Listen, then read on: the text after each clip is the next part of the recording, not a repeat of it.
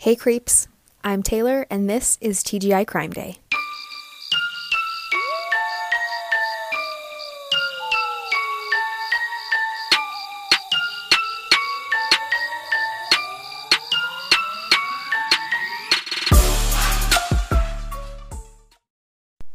Hello and welcome to part 2 of the disappearance of Susan Powell. If you haven't listened to part 1, go listen to that so you're all caught up to speed for this episode. I'm going to be finishing this case today and it's going to be another long one. So either grab a snack and settle in, get comfy, or if you're like me and you like to listen to podcasts while you're cleaning your house is going to be spotless by the end of this one. I did want to say a thanks to everyone who listened to part 1. Also, it was very exciting because we hit 100 followers over on Instagram, which I know is like tiny compared to these accounts that have like hundreds of thousands of people. But for me, 100 followers was very exciting. You can join our little creep squad over on Instagram at TGICrimeday. So go say hi, send me case recommendations, talk to me about the podcast, talk to me about all of the true crime things. Let's get into today's story because we're going to be here for a while. So as a quick recap from part 1, Josh and Susan Powell were at a breaking point in their marriage. They had been constantly fighting, and Susan began to keep a paper trail of their fights and was opening up to some of her friends about Josh's controlling behavior. One day in December of 2009, Susan didn't show up for work, and no one could get a hold of her. Josh had also missed work that day and couldn't be found anywhere. Eventually, Josh did turn up, claiming that he had taken his 2 sons, Charlie and Braden, who were 2 and 4 at the time, on a last-second camping trip and had no idea where Susan could be. This story started to fall apart when police noticed that Josh didn't have any proper camping equipment for a winter camping trip, and Susan's phone was found inside the van. On a quick inspection of the house, they found that Susan's purse and keys were inside, and there didn't appear to be any kind of a struggle or anything out of place, other than 2 large box fans blowing on the living room carpet that appeared to be wet. Odd. Let's get back into our story and go back to the night that Susan disappeared on December 7th, 2009. Like we talked about in last week's episode, Josh and Susan both missed work on Monday, December 7th. Police and family members tried all day to get a hold of Josh and Susan. Neither of them could be reached. Finally, when Josh showed up that evening, he was very surprised that Susan hadn't shown up for work and had no idea where she could be. According to Josh, the day before, which was Sunday, had been totally normal. He said that he and Susan had put the boys to bed around 8 and then watched a movie together. Then after the movie, around 10 o'clock, Susan insisted that he needed to clean the living room carpet with a rug doctor, which is why the carpet was wet when the police got there. Susan then went to bed around midnight, and Josh decided to wake up his 2 sons, Charlie and Braden, again, who were 2 and 4 years old at the time, and decided to take them on a middle-of-the-night camping trip. He said that they left around 1:30 to 2 a.m. and started to drive to Simpson Springs, which is about 2 hours away. So according to Josh, they drove out to a campsite. It would have been around 4 a.m. by the time they got there. They slept for a few hours. They had some s'mores. They roasted some marshmallows for breakfast around 7, and then he drove the 2 hours home. That somehow took him all day because he didn't get to the house until that evening when his family had been trying to call him literally the entire day. According to Josh, he forgot that it was Sunday night and thought that it was actually Saturday night when he took the boys camping, and that's why he hadn't called into work, because he didn't realize that he had work the next day when he left for his midnight camping trip. Also, Josh said that on the way home, he stopped and got the boys lunch, and then they went through a car wash in Lehigh on a day that was snowing, like you do. But silly Josh, he couldn't remember the name or exact location of the car wash, and he paid in cash, she said as she rolled her eyes. Josh also conveniently couldn't remember exactly which route they'd taken to get to the Pony Express Trail near Simpson Springs, but when police searched the family's van, they found some supplies such as blankets and a tarp, a rake, a circular saw, a gas can and gas generator, a shovel, a humidifier, and a tote with a few camping supplies. There was no tent, nothing that you would need for building a fire or for sleeping outside in the winter, which is weird. Also in the van, they found that Susan's cell phone was hidden in the center console. Josh completely lied about having it, and he said that he had tried calling her multiple times but couldn't get a hold of her. When police asked Josh about the phone in the van, he said that he must have forgotten to give it back to her after he'd borrowed it to get some contacts from her. Later, police found that the SIM card had been removed, which meant that they wouldn't be able to track the places that the phone had been. Red flags left and right. So after they searched the van, I'm sure the police were feeling at least uneasy, if not full-blown suspicious at this point. They asked Josh to come down to the station to answer some questions. And as they started talking with him, it was very clear that Josh did not care Susan was missing. He didn't seem worried at all, and he kept asking the police, like, can I leave? Am I good to go? Can I go home? They also asked Josh what was the deal with the last-minute camping trip, and again, Josh claimed that he forgot it was Sunday, he thought it was Saturday night, which was why he hadn't called into work. They kept asking him where he thought Susan could be, and he just kept saying he had no idea, she should have been at work, he hadn't seen her, etc. He was also showing no emotion or concern for where she could possibly be. Eventually, the police told Josh that he was free to go because he wasn't under arrest and they really didn't have anything to hold him on, but he did say that he would come back the following morning to go over some more questions. They also asked that they didn't bring the boys with him because during his initial interview, Josh had used Charlie and Braden as kind of an excuse to not answer questions. They would ask him something and he would stall by telling the boys that they needed to quit running, or he would ask them a question or just basically use them as a distraction. So they asked that he did not bring them back for the next interview. Unfortunately, and I think it's just because they didn't have enough evidence to really get a search warrant yet or anything, but they let Josh take the van home. And they didn't seal off the house or do any kind of a big search or anything throughout the house. And then Josh proceeded to just deep clean his house and van all night long. Josh was supposed to be at the police station at 9 a.m. the next day, but he didn't show up until about noon. And Josh had planned on giving Jennifer, his sister, he was planning on having her watch Charlie and Braden so that he could go to this interview. And when Jennifer got to the house that morning around 8:30, because he was supposed to be there at 9, Josh was just taking his time leaving. He wasn't in any kind of a hurry to get there. Jennifer was absolutely shocked when she walked into the house to find that everything was spotless. Josh had washed the blankets and all the clothes that the boys had taken on their camping trip. The garbage had been taken out. Everything had been vacuumed. And the reason Jennifer was so shocked is because never a day in his life did Josh do anything to help out around the house, and now suddenly he was Mary Poppins magically cleaning any evidence away. Weird how that works. Neighbors also said that they saw Josh outside with the van doors wide open, cleaning and vacuuming the interior. So that's helpful. So finally, Josh rolled into the police station around noon, still without a care in the world and not worried at all about Susan. He told Detective Maxwell, who was the lead detective on this case, that he and Susan were very happy and they loved each other very much and that they never fought. Which Detective Maxwell knew was a lie because he'd already talked to multiple people about this and everyone brought up how much they fought and how they were very unhappy. When Detective Maxwell asked Josh about this, Josh changed his mind and was like, okay, we did sometimes fight, but it was mostly because Susan thought I was lazy and because I refused to go to church. Again, the finger pointing and the gaslighting. We love to see it. Also, he tried to point fingers at Susan saying that she was depressed and probably suicidal, which according to her own journals and anyone who knew Susan, she was not suicidal. Depressed? Absolutely. I think it was very obvious from her journals and the way she talked to her friends that she was extremely depressed. However, that does not mean that she was suicidal, and in my opinion, I think that Josh was trying to paint this picture to set up an idea that she ran away on her own. Like I said before, Josh was showing very little emotion throughout this interview. He was very flat and he seemed like he was bored. Once in a while, he would start this pathetic attempt at this sniffling, crying thing. He would make his voice sound like he was going to cry. And he just kept saying things that were very vague, like, I don't know where she is. I wish she would just come back. They still didn't have enough evidence to really get a warrant to take the van from Josh, so they still needed to go on his cooperation. Detective Maxwell told Josh it would be a good idea for them to take the van for a few days and take a look at it, and Josh basically told the officers that he would need to think about it for a few days and decide if he wanted them to take the van.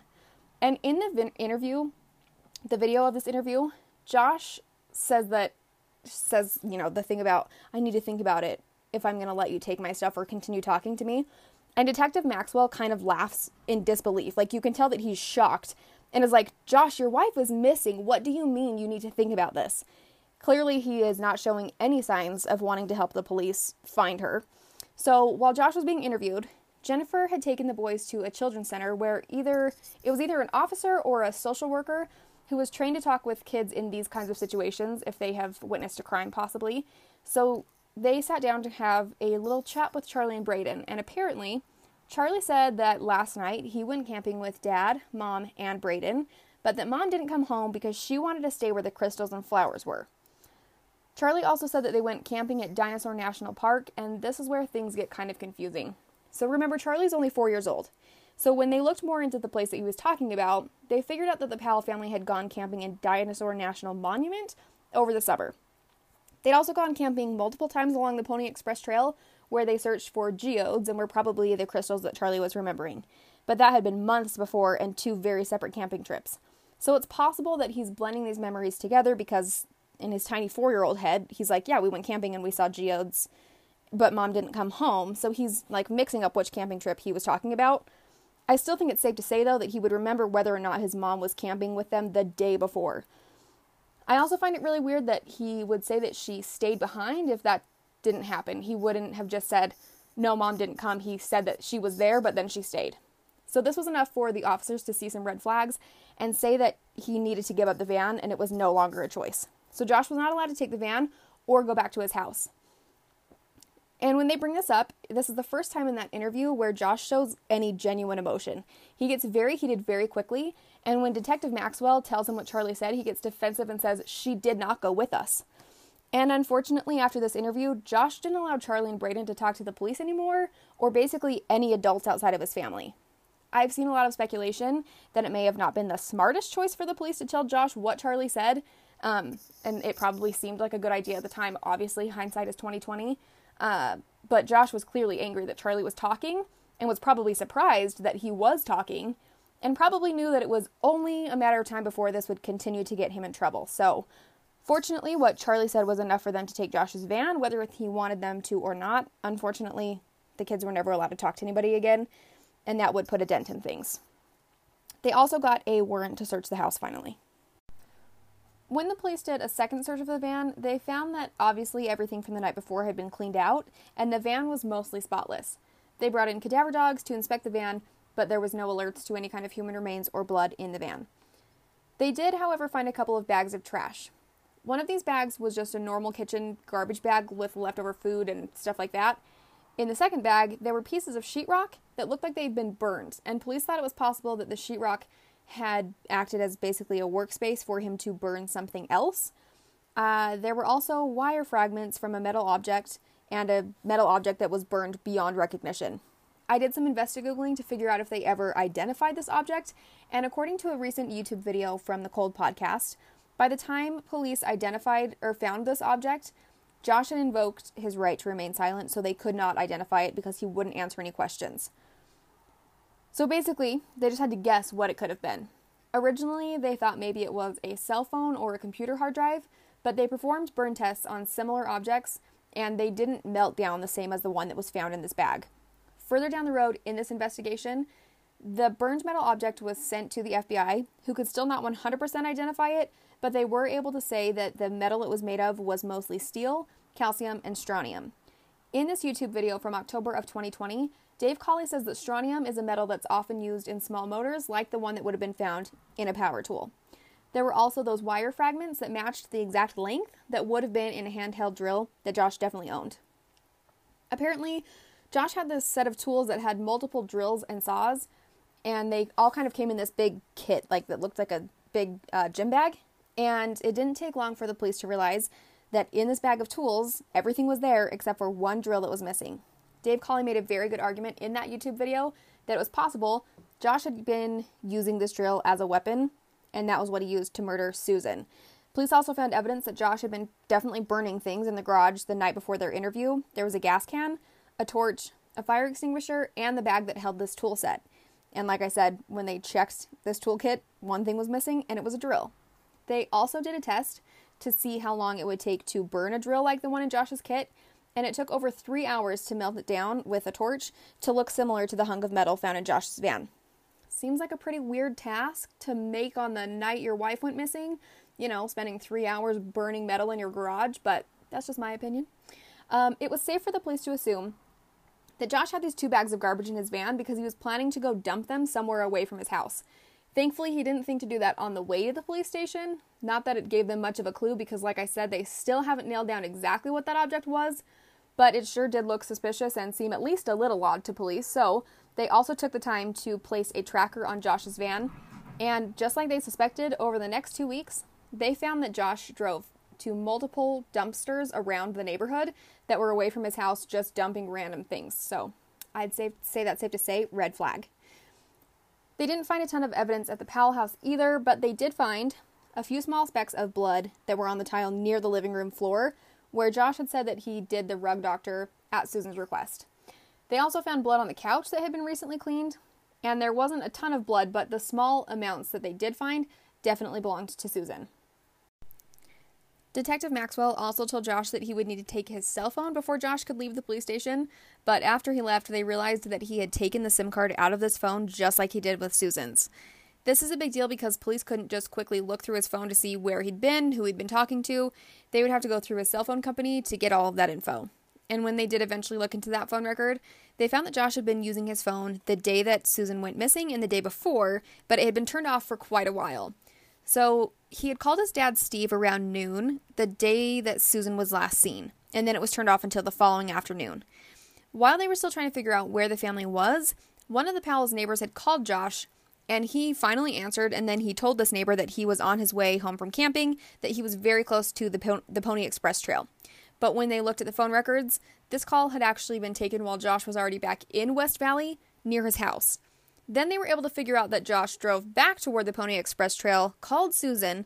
She obviously didn't pick up because he had her phone. And then he left her a voicemail trying to, prove that he was near the Pony Express Trail. Essentially, he was just trying to cover his own ass, in my opinion. Eventually, Josh got tired of sitting around at the police station because, you know Josh, he hates to be inconvenienced.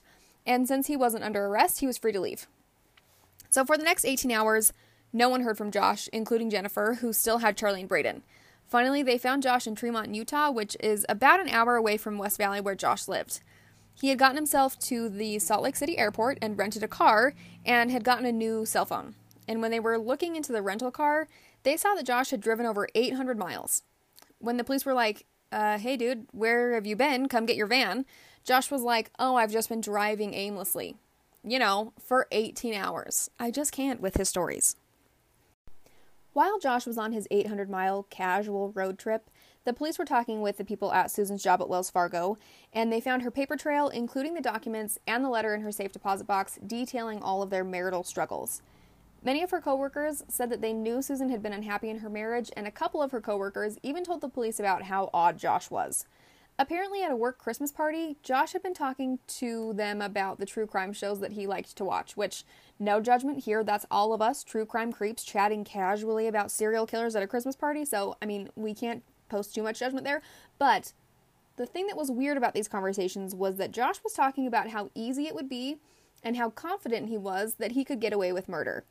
His theory was that you could kill someone and then just go dump their body in one of the many abandoned mine shafts in the desert. Police would never find a body because the mines are so dangerous to search, and they collapse very easily, and there are so many that it would be impossible to search all of them. So basically, to Josh, getting away with murder just took hiding a body well enough that no one could prove you did it. So police also went to search some of the mines around the area, and they also went to search the area of the Pony Express Trail that Josh said he took the boys camping and made a fire, but they searched miles of the desert and didn't find any signs of anyone camping there. Surprised? Not really. They also decided to do a search of some of the other mines that were a little outside of where Josh said he was, but it basically turned up nothing because exactly as Josh had said, the mines were very dangerous to search, and there just are so many mines it would be impossible to search all of them. It's pretty obvious that from the minute the search for Susan began, Josh didn't even try to play the concerned husband role. He quickly stopped cooperating with police, including refusing to give passwords to the multiple computers they'd taken from his house, claiming he just forgot them, even though later in a wiretapped phone call they heard Josh specifically say that he knew the passwords, he just didn't want to give them to police. Because he's just awesome. So Josh was supposed to go and take a voice stress test on December 14th, and a voice stress test is similar to a polygraph, but they use a computer software to record voices to help detect signs of deceit. Anyway, surprise, surprise, Josh didn't show up for that test. The police were able to get a warrant for a blood draw for Josh, and he did show up to that because he had to, and he showed up with a lawyer. So police noted that at this time he was extremely nervous and very worried when they took the blood from him, but then after that he seemed to be fine. So there was also a candlelight vigil that was organized in the neighborhood that Josh showed up to late and wouldn't speak to anyone while he was there. He did, however, find time to find the boys' daycare teacher, Debbie Caldwell, to let her know that the boys would no longer be coming to her daycare and his family would be watching them. That was the first of many times that Josh wouldn't allow Charlie and Braden to be around adults outside of the Powell family. On December 18th, not even 2 weeks after Susan went missing, Josh took Charlie and Braden to Steve's house in Puyallup, Washington. He said it was just for the holidays, but he didn't return back to Utah until January 6th, 2010. Not that there's anything wrong with him wanting to take the boys to go see his family, especially over the holidays at what should have been a difficult time for him, But also, wouldn't you want to be home in case they found Susan, or if something came up in the case, or if she came home? Instead, he just decided to pack up and leave. And then Josh and Michael also drove back to the house in West Valley at the beginning of January to pack up his house and permanently move to Washington. Your wife has been missing for almost a month and you're just going to leave the state. Totally normal. Super great. With no other leads or suspects, all eyes are on Josh. And Josh didn't want Susan's parents, Chuck and Judy Cox, to have any contact with the boys. He wouldn't tell them anything, and they're obviously extremely suspicious of him, especially because they know of his controlling behaviors and the weirdness with Steve. This was when the family rivalry started up. In my opinion, I think that Chuck and Judy Cox probably felt like they had no choice but to open up to the media about Susan and Josh's relationship. They were probably extremely frustrated that there wasn't more that could be done to get him to talk, so they did a press conference in February where they came forward and talked about the troubles that Josh and Susan had been having in their marriage. They also said that Susan had told multiple family members and friends that she'd been planning to leave Josh, which, of course, the media was eating up the story, and everyone was extremely suspicious of Josh. After this press conference, people went and put up a ton of missing persons flyers and ribbons all over Steve's neighborhood, which I love that they did that because it probably made them all so mad. A few months later, in spring of 2010, another search was done in Simpson Springs, near where Josh said he'd taken the boys camping. Unfortunately, but not surprisingly, nothing turned up. And for the rest of 2010, there were a few searches that the police did, and they were trying to find leads. They spent a lot of time going through Josh's encrypted computers and hard drives that took way longer than it should have, obviously, like before he wouldn't give them the passwords. The media was still out for Josh, rightly so, in my opinion. But of course, Steve Powell was there to save the day. Steve and Josh tried to make it out that they were being unfairly attacked by the Cox family, and they returned fire by starting a smear campaign of their own against Susan. A year after Susan went missing, Steve and Josh came forward with the theory that Susan ran away with some other man to Mexico. And apparently, a man named Stephen Coker went missing from Nevada a week after Susan disappeared. This was a weak theory that made absolutely no sense. It was just a coincidence that he went missing right after Susan did. Stephen and Susan didn't have any idea who each other were. They never would have had an interaction, and they lived almost 6 hours apart. There was no evidence to support this idea other than Steve just throwing it out there. People literally go missing every single day. You could just try to say any two random people ran away together. Like, it's a dumb theory and a dumb idea for cover-up stories, but they're just trying to, put anything out there that could possibly be an answer other than Josh did it. No one took this seriously, and it was dropped very quickly. Josh and Steve also had Susan's old journals that Susan's family tried to get back, and Steve would use these journals to try to paint a picture that Susan had been sexually repressed and possibly sexually abused when she was younger. Steve and Josh were threatening to post Susan's journals online, and the Cox family were doing everything they could to get these journals back. There was a point where Josh tried to get a restraining order against the Cox family, and the Cox family tried to get a restraining order against Steve, and they basically gave them a, no contact order, so they each were not allowed to go within 500 feet of one another, but that didn't really stop the drama. As it got closer to the 2-year mark of Susan's disappearance, police announced that they had a new lead, a big break in the case. Around this time, it seemed that all of their leads had dried up, and they needed to do something to get Josh talking. They were trying to get him to slip up and say something stupid to get himself in trouble. So, in August of 2011, they decided to make a very public announcement, hoping that the media would go nuts with it, and that they'd be able to catch Josh talking about it on a wiretap. They called this plan Operation Tsunami, and I just love when they give the sting operations cool names anyways. Back in May of 2010, so a year and a half-ish earlier, after working for a few months to get through Josh's computer data, they found some search history that was very interesting. It turns out on December 6, 2009, just 2 days before Susan went missing, Josh had been Googling a mining town in Nevada called Ely. He had been looking up maps, weather reports, and traffic cameras. He also searched listings for the Motel 6 and Ramada Inn located in Ely. The West Valley police this was a strong enough lead that they needed to look into it. So on August 19th, they very loudly and publicly announced that they were doing a search of some abandoned mines in Ely. This was basically just to bait the media, which of course worked, and they swarmed in like mosquitoes to get coverage of it, so it was everywhere. The second part of this plan was to wiretap Josh and Steve's phone calls and the landline that was at Steve's house. So they were listening closely to see what Josh would say about the search in Ely, and unfortunately, the search didn't turn up anything new, and publicly in an interview with KSL News Radio, Josh was very calm and said, quote, "It just didn't seem like they said anything. Honestly, that's kind of what went through my mind. I actually thought that they were going to be looking in hotels, apartments, things like that. That's what I hoped for, that they'd be looking for people, frankly for Susan." Privately, though, on the wiretap on Josh's phone, they heard him say that police were wasting their time and wouldn't find anything in Ely, quote, "That's for damn sure." Police also heard a phone call where Josh was talking to a media consultant on how to discuss how he could sound more sympathetic about his missing wife. So, my advice would be actually give a crap that your wife is missing.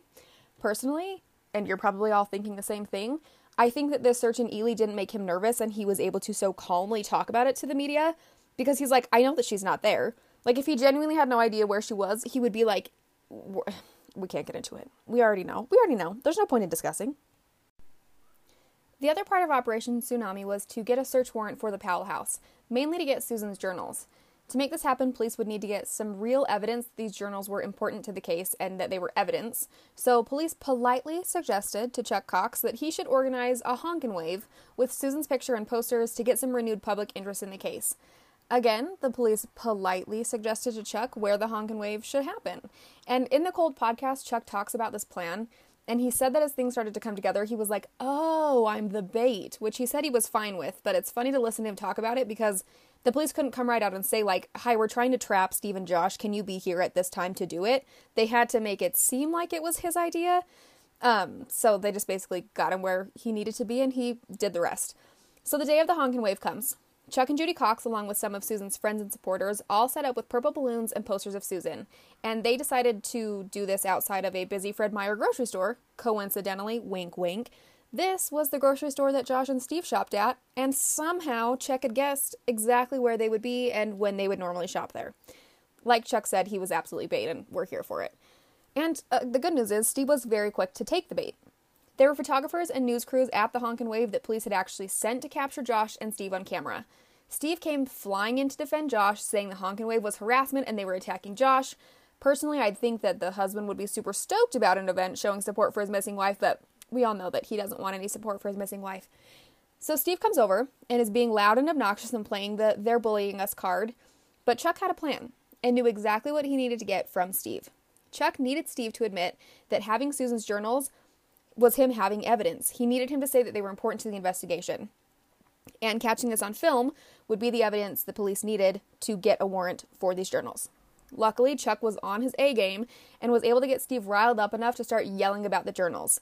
Steve was absolutely trying to make it sound like he had the upper hand, and having what I like to call smartest man in the world syndrome, he totally screwed himself by saying too much. It only took a few days for the police to get a search warrant for the Powell house. Yay! In order to do the search, the police knew that they needed to get Steve out of the house. Conveniently, Steve had a meeting with a possible employer about 4 hours away at a Red Lobster in Kennewick, Washington. In the Cold podcast, Dave Colley asked Detective Maxwell if they set that up because later Steve wrote about it in his journal and thought that it might have been a setup by the police to get rid of him for the day. And in the podcast, Detective Maxwell just kind of laughs and is like, maybe, maybe not. It's so funny. I love that interview so much. So, once they were positive that Steve was occupied, conveniently, with no help from anyone in the police, they showed up to the Powell house with the search warrant. I just want to know if someone was actually there to talk to Steve about this pretend job, or if he got there and, no one was there and he realized he'd been set up. It's not important. I'm just curious. Moving on. So, at the time, the Powell house was full. Steve, Josh, Charlie, and Braden, and 2 of Josh's other siblings, John and Alina, were all living there. The police had to search through so much crap, it took them over 10 hours to search the house. There were tons of bookshelves full of books and papers, and it was like that in almost every room. There were boxes and boxes and boxes of stuff stacked in the hallways, and basically every inch of this house was just full of stuff. There were more than 20 members of law enforcement that were there to help with the search, and even then, it took them forever. Detective Gary Sanders, who was one of the detectives on the scene, said, quote, "A hoarder is your biggest nightmare on a search warrant, just because you know you have to go through every item. You want to make sure that there's no evidence tucked away," end quote. And there were definitely things tucked away in this creepy house. In Josh's room, they found an envelope full of photos of a mine that was located in Utah called the Blind Miner of the Wasatch. Weird. Just pictures of a mine, just because. There were also papers on his desk that had notes about Susan's journals and plans for a website that he and Steve had been working on, including a checklist that had items like, quote, "throw out more theories," like on your to-do list, like come up with more BS theories that can be thrown to the media. They also found Susan's journals, among other stuff in Josh's room. They found a few interesting things in Josh's room, but nothing too horrible or inflammatory. However, when they got into John's room, it was a little spooky and extra cluttered. he had a hangman's noose hanging from a wooden frame, and also drawings that he had made of swords stabbing vaginas. We hate to see it. They also found bags of nail clippings and hair. Barf. Then the search of Steve's room kicked it up a disturbing notch. To start, they found 3 binders full of sheet music that Steve had written. Steve had this little side hobby of writing and singing his own music. I can't talk about it without kind of wanting to laugh because it's just horrendous. These songs were all surrounding his obsession with his daughter-in-law, Susan. And when he performed these songs, he called himself Stephen Chantry. You can find clips of these songs online, and they play them in the Cold podcast, and every time I hear them, it gives me the weirdest chills. Even talking about it right now, I'm kind of like, ugh. It just gives me the creepy crawlies. They're garbage, and the lyric, quote, "Can you feel my love and tender care, strong enough to reach you anywhere," speaks very loudly about how no matter what Susan did or where she went, she could not escape his creepy clutches. Then they opened Steve's walk-in closet and found a locked filing cabinet. Inside the cabinet was so much worse than crappy love songs. In one drawer, they found one of Susan's bras and a blouse, and a plastic container full of Susan's dirty underwear. Remember, Josh and Susan lived with Steve way back in 2001, which means he'd had these for 10 years. Yikes. There were also a ton of photos that he'd taken of Susan without her knowledge, and even some of Josh and Susan's wedding photos where he'd cut Josh's face out of them. Then to kick it up another horrifying notch, there were multiple bags of Susan's used tampons that were dated. Again, 10 years earlier. There were also used cotton balls from when Susan had used them for nail polish remover and nail clippings, just like in John's room. The apple doesn't fall far from the horrifying tree, does it? In the second drawer, they found porn DVDs and some VHS tapes. They started scanning these tapes and saw that they were more videos that Steve had taken of Susan and multiple other women. They also found 15 notebooks completely full. This was around 2,200 pages that were 10 years of his insane, intense journaling about his obsession with Susan. I honestly feel really bad for the officers who got stuck reading those. Yuck. When detectives started digging deeper into the photos and videos from Steve's room, they found something even more disturbing than they'd expected. There were over 1,600 images and videos of the young girls who lived next door to the Powell's house a couple of years earlier. Steve took these photos from his own bedroom window that faced the second-story bathroom window of these little girls who were only 8 and 10 years old. The police were quickly able to get an arrest warrant for Steve on felony charges, which was a win. On September 22nd, 2011, police waited for Steve to get home, and when he did, they quickly grabbed him. During the arrest, John and Alina came out to see what was going on. The police told him that Steve was under arrest and that they would also be taking Charlie and Braden because they didn't feel they were safe at the Powell house. A detective chatted with Charlie and Braden and tried to make it seem really positive, like the boys were just going to go on a little, overnight fun thing with their friends, and the boys were happy to talk to this detective. They didn't seem, freaked out or anything. They were put into a car with a social worker who noted that the boys were excited to get out for the night. Of course, they were so young that they didn't know what was really going on. They thought they were just going to go play with some other kids. It wasn't a big deal, but they were actually heading to a foster home for the night. Meanwhile, Josh was upstairs hiding out in his room. His children are being taken, his father's being arrested, and he's hiding out without a word to say. He didn't fight for them at all. He was completely unemotional about the boys being taken, and everyone thought that was very odd. By the end of the week, Chuck and Judy Cox were granted temporary custody of Charlie and Braden, which was a win. In court, Josh, of course, kept saying that he didn't want them with the Cox family, that he didn't trust them, and that the boys would be in danger if they were living with Chuck and Judy Cox, which I find absurd, seeing as the situation at Steve's house was disgusting. Josh even went as far as telling the court that he would rather the boys be in foster care than to be with Susan's parents. Again, just ridiculous. Meanwhile, Steve was being held in jail, and Josh called him to promise they'd get him a good lawyer. Josh wasn't even worried or upset by Steve's actions. He was literally the reason his boys were taken from him, and he was still, Team Steve all the way. Steve's response to all of the items found in his creepy bedroom was that he was embarrassed that people saw it, and that he wished he would have moved the items out of his house before the search. He didn't see anything wrong with what he'd done. He didn't apologize. He just was embarrassed that people saw it. Seems like incorrect emotions, but not my place. Now that Charlie and Braden were temporarily living with their grandparents, the court decided to give Josh supervised visitation hours. Josh demanded that Chuck and Judy could not take the boys to church, so their visits would be every Sunday for 3 hours while Chuck and Judy went to church. At this point, Charlie was 7 and Braden was 5, and they were very talkative. They were looked at by doctors and interviewed by a therapist, and they seemed to be mostly happy and healthy. Charlie was apparently very smart for his age and would speak like a tiny adult, and there were a couple of odd things that Charlie would say. While he was staying with the foster family the night Steve was arrested, he told the foster parents something like, "Mormons are evil and they're trying to kill us." And clearly this was something that he'd picked up at Steve's house. There was also a time that Charlie drew pictures of his family as part of therapy or like when he was at daycare. And he once drew a picture of the family going camping with the minivan. And he drew himself and Braden and Josh. And when the teacher asked, like, "Where's your mom?" he said, "In the trunk." They also would say things like, "We aren't allowed to talk about Susan," or they would say that their mom was dead. It's just so sad to me, and it had to have been so confusing for these little tiny kids to be trying to process this when no one was, like, giving them a healthy space to process it. So eventually Josh was given an evaluation by a psychologist whose name was James Manley. And after talking to Josh, James said that Josh seemed mostly normal, but that he did get defensive very easily. He didn't drink or do drugs, but he did look at porn, which they weren't too concerned about, since it was nothing violent or illegal. He was very to the point about Susan's disappearance, and James said that the answers he gave sounded very well rehearsed, which isn't surprising because he's had a couple of years of giving the same answers over and over and really nailing down that story. Josh also talked about how he didn't see anything wrong with how he behaved in his marriage or as a parent, and he blamed all of his issues and problems on Chuck Cox and the LDS Church. James said he was going on about it almost to the point of delusion and how the church was basically out to get him. James said that Josh was incapable of seeing anything he did as wrong and that he couldn't see his own flaws and had major narcissistic traits that he thought were affecting his relationship with Charlie and Braden. Basically, he saw Charlie and Braden as extensions of himself. He didn't see them as kids. They were like, quote, "Little Josh 1 and Little Josh 2, end quote. In court, Josh was told that he had to move out of Steve's house before he would be allowed to have overnight visits with the boys. So Josh rented a 3-bedroom house near Charlie's school, and James went to the house with Charlie and Braden to observe how Josh acted as a parent.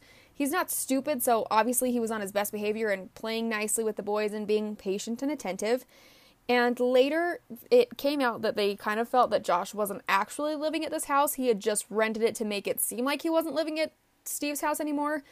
But there wasn't enough stuff there to really make it appear like he was actually living there, and that's something they found out way later down the road. Anyways, multiple people in Josh's family wrote letters to the court describing how wonderful Josh was as a father and how unfairly he was being treated. However, there were multiple people who saw how Josh really was when he wasn't on his best behavior. There was a Precious Gems club that Josh joined when they moved to Washington, and a woman named Nancy was the vice president of this club.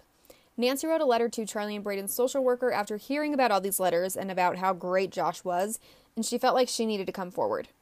Apparently, Josh would bring Charlie and Braden to these club meetings that really weren't for little kids. They had been told multiple times, like, "Hey, you can't have kids here. This is a dangerous space where people are using power tools." But Josh just continued to bring them with him because who knows why. So there was a time that Josh was showing Charlie how to use a rock grinder, and Josh wasn't able to keep an eye on Charlie and Braden at the same time, so he just kind of stuck Braden in a corner and let him sob loudly for over an hour without paying any attention or even glancing in his direction. Finally, someone else went over to Josh and was like, "Hey, your kid is hysterical, what are you doing?" And Nancy said that she watched Josh walk over and awkwardly pat Charlie on the head and say, "Sometimes we just need to let them cry." I'm not here to shame anyone for their parenting, and obviously, little kids sometimes just get upset because their big emotions are too much for their tiny bodies. But to bring your kid to a place that really isn't meant for kids and then let him scream his head off for an hour, not great. Especially when people close to Josh are trying to act like he would never let his kids stay upset or feel neglected. Nancy also said that at these meetings, Josh would just let the boys roam and never really pay attention to what they were doing unless he saw another adult trying to talk to one of them. Then he was right there to make sure they didn't speak to anybody but him. For a while, Josh was having supervised visits with Charlie and Braden at a visitation center where other families were also having visits, and eventually people started complaining about Josh because, yikes, he's suspected of killing his wife and his dad's in jail for voyeurism and child pornography. So eventually the court decided that Josh could have the visits at his home as long as he had moved out with Steve, so that's when that 3-bedroom house came into play. Josh was doing everything that he could to get Charlie and Braden back, and his social worker did say that it was obvious that Josh loved his boys and they loved him. By November of 2011, the Washington court was getting closer to giving full custody of Charlie and Braden back to Josh. However, back in West Valley, Utah, the police are sitting on some big evidence. Unfortunately, I think because of jurisdiction laws and laws around sharing specific evidence, the West Valley PD had to have special permission to share this specific evidence with CPS. They were able to get the permission only when it seemed that Josh was about to get the boys back full-time. On February 1st, 2012, the Coxes and Josh were having another custody hearing, and in court that day, the evidence from West Valley was finally presented. Back in 2009, when they were searching Josh's encrypted computers, the detectives found hundreds of disturbing cartoon images that showed simulated child pornography, bestiality, and incest. After finding out about these images, James Manley, the psychologist, he said that the boys should not go back to Josh full-time until he had a psychosexual evaluation, which is basically a really, really intense lie detector test that would show Josh's reactions to different things regarding sexuality. The judge ruled that Charlie and Braden would need to stay with Chuck and Judy Cox for the time being. When Josh found out about this psychosexual evaluation, he talked to another psychologist to ask what would happen during this evaluation. And Josh had never taken a polygraph test ever. He never submitted to one. So if he was hooked up to this psychosexual evaluation, they could also ask him anything they wanted about Susan to see his reactions. So this was kind of a breaking point for Josh because he realized that he would have to be put through a lie detector. Even though Charlie and Braden were still under temporary custody, that was a very odd word for my brain to make up, temporary custody of Chuck and Judy Cox, the court had evidence that Josh needed a further psych evaluation, and for some reason, he was still allowed to have supervised visits with the boys. And this is something that is majorly scrutinized in this case, and it's easy to see why. I don't normally do trigger warnings because you guys know the rules. You're listening to a true crime podcast, that's your warning. But I am going to warn you here because the next part is very upsetting and involves violence against children. So please feel free to skip forward a couple of minutes if you need to. Here we go. On February 5th, 2012, a social worker named Elizabeth Griffin showed up to Josh's rental house with Charlie and Braden for their weekly Sunday visit. That, in my opinion, shouldn't have been happening. Josh answered the door and told the boys, quote, "I have a surprise for you." The boys quickly ran inside because they were excited to see their dad, and Elizabeth was still a few feet behind them when Josh slammed and locked the front door. When she got up to the door, she knocked a few times and eventually started pounding on the door. She rang the doorbell over and over and was shouting at Josh to open the door. And then Elizabeth said that at this point she could hear the boys crying and yelling and realized that she could smell gasoline. Elizabeth quickly jumped into action and called 911. I'm not going to play the 911 call, but if you've heard it, you know how absolutely ridiculous it is. If you haven't heard it and you can sit through 911 calls, I recommend you listen to it because it sheds a lot of light on the next couple of minutes. They played a lot in documentaries and podcasts, and every time it just makes my blood boil because it's so frustrating. Elizabeth very clearly explains that she is on a supervised, court-ordered visit. She says that the boys are inside and Josh will not let her in, and she gives the address and says that Josh is being weird. She needs immediate help because she smells gasoline. Elizabeth tells this all to the dispatcher, and she explains multiple times who Josh is and that he could possibly be dangerous. Elizabeth stays very calm, but eventually she kind of asks, like, how long are you going to take? Where are they? And this dispatcher says to her, as soon as an officer is available, they'll be there. They have to see to life-threatening situations first. And Elizabeth is like, yes, this might be one of those. The way the dispatcher talks to her, he sounds so irritated and like he's bothered that she called. So Elizabeth decided to move her car across the street because she was worried about the gasoline smell. And unfortunately, she was 100% right to be worried because not long after she moved, the house went up in flames. So Elizabeth was sitting in her car, completely helpless, freaking out when she heard sirens. The sirens sounded like they were getting closer, and then they sounded like they were getting farther away. She finally decided to call 911 again, and again, this dispatcher is confused and asks if she was calling about a fire at a certain address, and Elizabeth says, yes, I just called, no one's here. And the dispatcher said to her, we have an engine there already. So Elizabeth is literally sitting in front of this house, watching it happen. There is clearly not a fire engine anywhere near them, and it's just these 911 calls are so frustrating. So finally, a fire truck shows up to the house, but it's obviously too late. It was 22 minutes after Elizabeth's first call for anyone to show up. Eventually, they found Josh, Charlie, and Braden in the back bedroom of the house. They also found a hatchet near the bodies and discovered that Charlie and Braden both had multiple wounds from the hatchet. The official cause of death was listed as carbon monoxide poisoning. I can't even imagine how awful it was for Susan's family and friends to find out what happened. In my opinion, basically everyone who has heard this case, there was absolutely no reason that Josh should have been allowed to have those kids at his house. From what I understand, and I'm not a professional here, this is just what I've gathered, reunion of families is kind of the goal for CPS. Obviously, people don't want to rip families apart, I get that, but when there's an open investigation where one parent is missing and the only person of interest in that missing person's case is the other parent, I just don't understand why they would think it was appropriate for him to be alone with these kids, especially after the stuff that happened with Steve and the stuff that they found on. Okay, I'm moving on, or I will literally yell about this for eternity. As police looked into the events leading up to Josh blowing up his house, they found quite a few things that showed he'd been planning this attack very well. In the days before, Josh had taken a bunch of money out of his bank account and transferred the rest to Alina. He cleaned out a storage unit he had and took some stuff to the dump, and then he mailed the keys to Alina. He took Charlie and Braden's toys and books out of the house and donated them, which I think is so weird, but knowing Josh, he was probably like, I spent good money on those, I can't set them on fire. Speculation, of course, but seriously, ew. Josh emailed Alina to give her instructions on how to handle his property, the life insurance policies, etc. Josh also left Alina a voicemail the morning of February 5th where he said he was calling to say goodbye, that he was not able to go on anymore, and he was sorry for all the people he'd hurt. Alina called 911 after she listened to this message, but she couldn't remember Josh's exact address, so there wasn't much that they could do to look into this, and obviously by that point it was too late. Josh also apparently bought 2 gas cans and had poured them throughout the house. Josh's family was mostly shocked that he did this. Steve was still being held in jail when it happened and refused to comment, but he didn't seem upset at all by the deaths of his son and grandsons. 2 weeks later, he invoked the Fifth Amendment and refused to ever speak about Susan or her disappearance again. People obviously believe that he knew something about it, but he was still defending Josh. Charlie and Braden were buried at a Powell cemetery in one casket, and their headstone had a picture of Charlie and Braden with Susan and the words, "United in Heaven" printed on it. There was yet more drama with the Powells and Cox families when they tried to have Josh buried next to Charlie and Braden. The Cox family and basically anyone with common sense were completely against this idea. And I read an article from the Seattle Times that said that the Crime Stoppers of Tacoma Pierce bought the plots next to Charlie and Braden so that Josh could never be buried next to them. I just love that so much. Crime Stoppers does so many good things. They were able to raise like $20,000 in one day to be able to afford to buy those plots, basically for the Cox family, so that Josh wouldn't be able to be buried near them. Susan's family didn't even want them buried anywhere near the cemetery, and eventually Josh was buried somewhere else.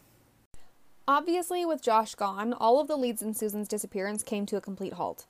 There were a few more searches of some of the mines near Simpson Springs where Josh supposedly took the boys camping, but nothing came up there. So I'm just going to go over a few things that happened in the aftermath of Josh's death.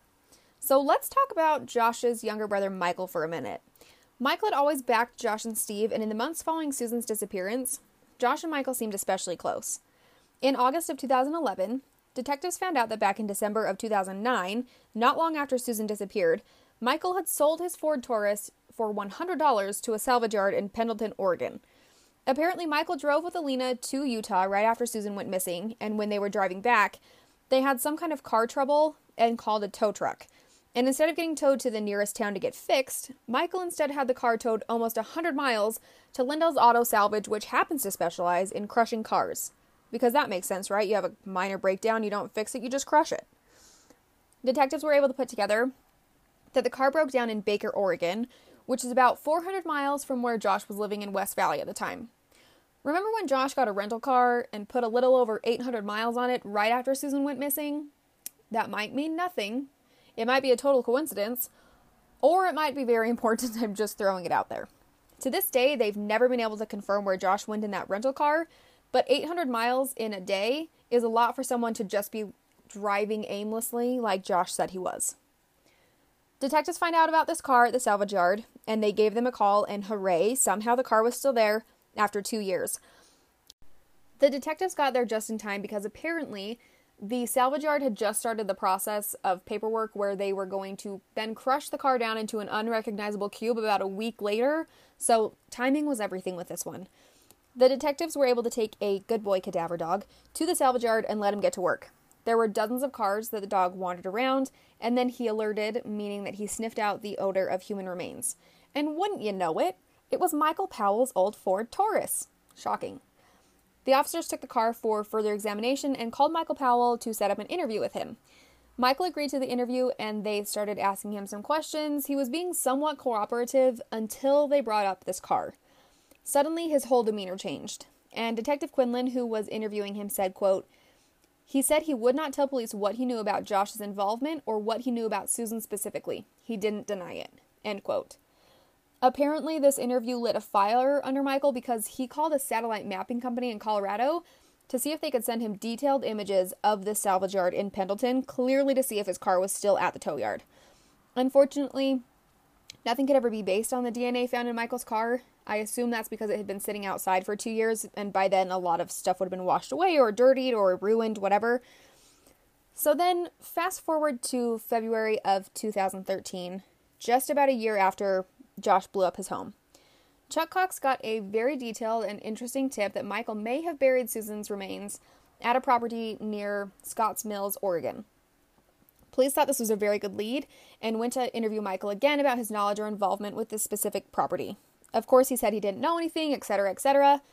However, 5 days after police spoke to Michael about this property, on February 12th, 2013, Michael committed suicide by jumping from the top of a 7-story parking garage, taking anything he knew with him. Let's go ahead and wrap up Steve's story as well. On August 21st, 2013, Steve was convicted on the voyeurism and child pornography charges and sentenced to 5 years in prison. He was also given 17 months credit for the time he'd already spent in jail waiting for his trial and sentencing. He was released in July of 2017, and a year later, on July 23rd, Steve died at a Tacoma, Washington hospital after having some kind of a heart complication. Until the very end, Steve defended Josh. But once the Cold podcast started in 2019, Dave Cawley was able to share some of Steve's journals from the days when Susan was first missing, and those journals showed a very different story. In the hours after finding out about Susan's disappearance, Steve wrote that he feared the worst.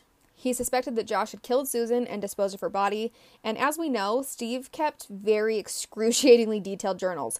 So, in these first few days following Susan's disappearance, he was writing a minute-by-minute playbook of what was going on. He said that he felt like Josh's alibi story, quote, sounded weak and unconvincing. Steve even wrote that Michael and Alina thought the story was weird as well, and they told Josh that he needed to tighten up his alibi. He talked about how strange it was that Josh had bought a welder and a rug doctor carpet cleaner just a couple of weeks before Susan went missing, and he even went as far as saying, quote, "Years ago I made up my mind that Josh was, of my kids, capable of doing such a thing. I want Josh to be with his boys, but I am also angry at him for murdering such a beautiful woman. That he could do such a thing once suggests he could do it again. If things go too badly, he could murder the boys and hang himself," end quote. Even with all that, even with all those thoughts, Steve still stood by Josh's side. I read somewhere that police basically think that Josh never told Steve the full story, that he didn't know any of the exact details, but still, yikes. One last thing I wanted to mention was that in the Cold podcast, they talked about the possibility that those cartoon porn images that were found on Josh's computer may have not actually belonged to him. Apparently, Josh and Susan had purchased that computer used, and detectives were later able to determine that these images had been downloaded before Josh and Susan owned the computer. As we know, that was the final nail in the coffin for Josh, and it was the reason that the court wanted him to do that psychosexual evaluation and polygraph, which was the last straw for him. However, here's my thing. Personally, just my opinion, don't get mad at me. If those pictures were not Josh's, and it's been proven that they were on the computer before he owned it, why wouldn't he just say that? Why wouldn't he just say, those aren't mine, we bought the computer used, whatever. If he had nothing to hide, then do the evaluation, do the polygraph test, be done and cleared. Personally, I feel like the reason that he thought he was screwed wasn't because of the computer images. I think it was because he knew he would not be able to pass a polygraph test if they started asking him questions about Susan. That's what I think anyway. I would love to know your thoughts over on Instagram. Go tell me all your things.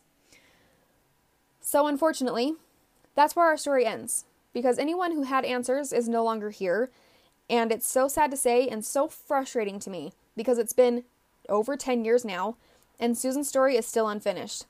As much as I hate to say it, I really don't think that we will ever know what truly happened. I would love to know your guys' opinions though. If you have a differing opinion, are you one of the few people who respectfully don't yell at me about it, but do you think there's a possibility that Josh is innocent? Or do you think that there's just more that we don't know? I would love to know. Thank you so much for sticking with me through this very long journey, 2 whole episodes. I hope that you liked this 2-part story. If you did, make sure that you rate, review, subscribe, all the things. And don't forget to send me your real life stories. I want to hear about, the time you lived next to a cemetery and saw a ghost, or the teacher you thought was a creep in school turned out to actually be a murderer, or the time you saw a Bigfoot. Literally, anything true crime adjacent, I want to know. Send your stories to TGICrimeday@gmail.com. I would really love to do a proper listener files episode with multiple stories to tell. So, send those to me. Thanks again for being here, and I will be back soon with another story. Bye!